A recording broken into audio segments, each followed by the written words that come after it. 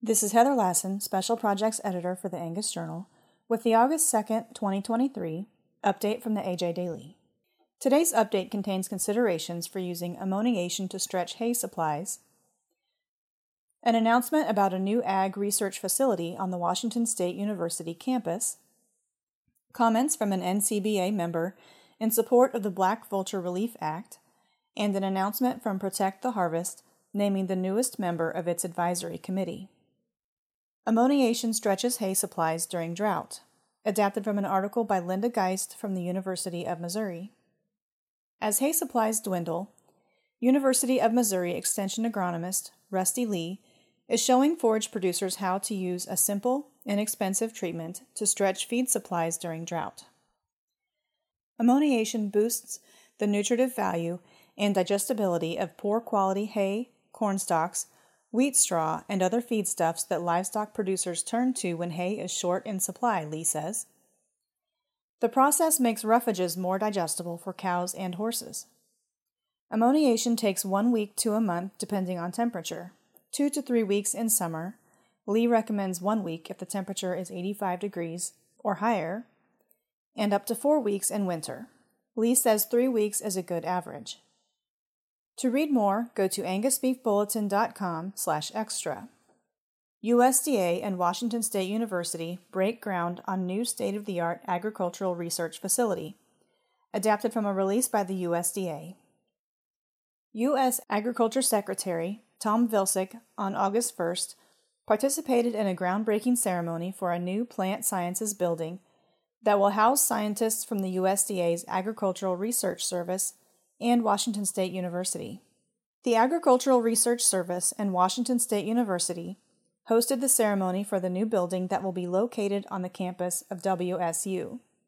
Research conducted at the new facility will focus on improving the health, sustainability, and profitability of dryland and irrigated agriculture in the Pacific Northwest. The collaboration between WSU and the Agricultural Research Service began in 1931 and is one of the nation's most robust federal-state partnerships. Vilsack said, "Robust and innovative agricultural research is a requisite to confronting many of the challenges we are facing, from feeding a growing world population and improving farming practices to tackling the effects of a changing climate." For more information, click on the link in this episode's description. National Cattlemen's Beef Association member testifies in support of the Black Vulture Relief Act, adapted from a release by the National Cattlemen's Beef Association. On July 27th, NCBA member and Missouri cattle producer Charlie Bescher testified before the House Natural Resources Water, Wildlife, and Fisheries Subcommittee in support of the Black Vulture Relief Act. Bescher, the chairman of the National Cattlemen's Beef Association's Property Rights and Environmental Management Committee, shared how predatory black vultures take a toll on cattle producers' livestock and livelihoods. Bescher said, "Black vultures play a role in the ecosystem and cattle producers have no desire to eradicate the species, but to continue managing them under such a restrictive system is ludicrous.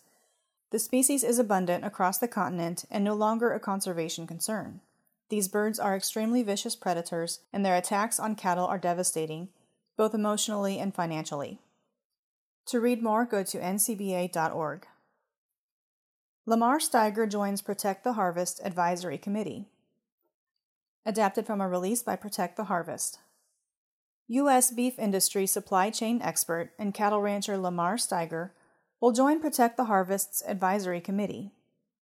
Protect the Harvest welcomes his wealth of experience in and knowledge of American beef from farm to fork. Lamar grew up on the 12,000-acre J.H. Ranch in northeast Wyoming. In the 1970s, the Steiger family relocated to northwest Arkansas, where Lamar managed the family's beef and dairy operations.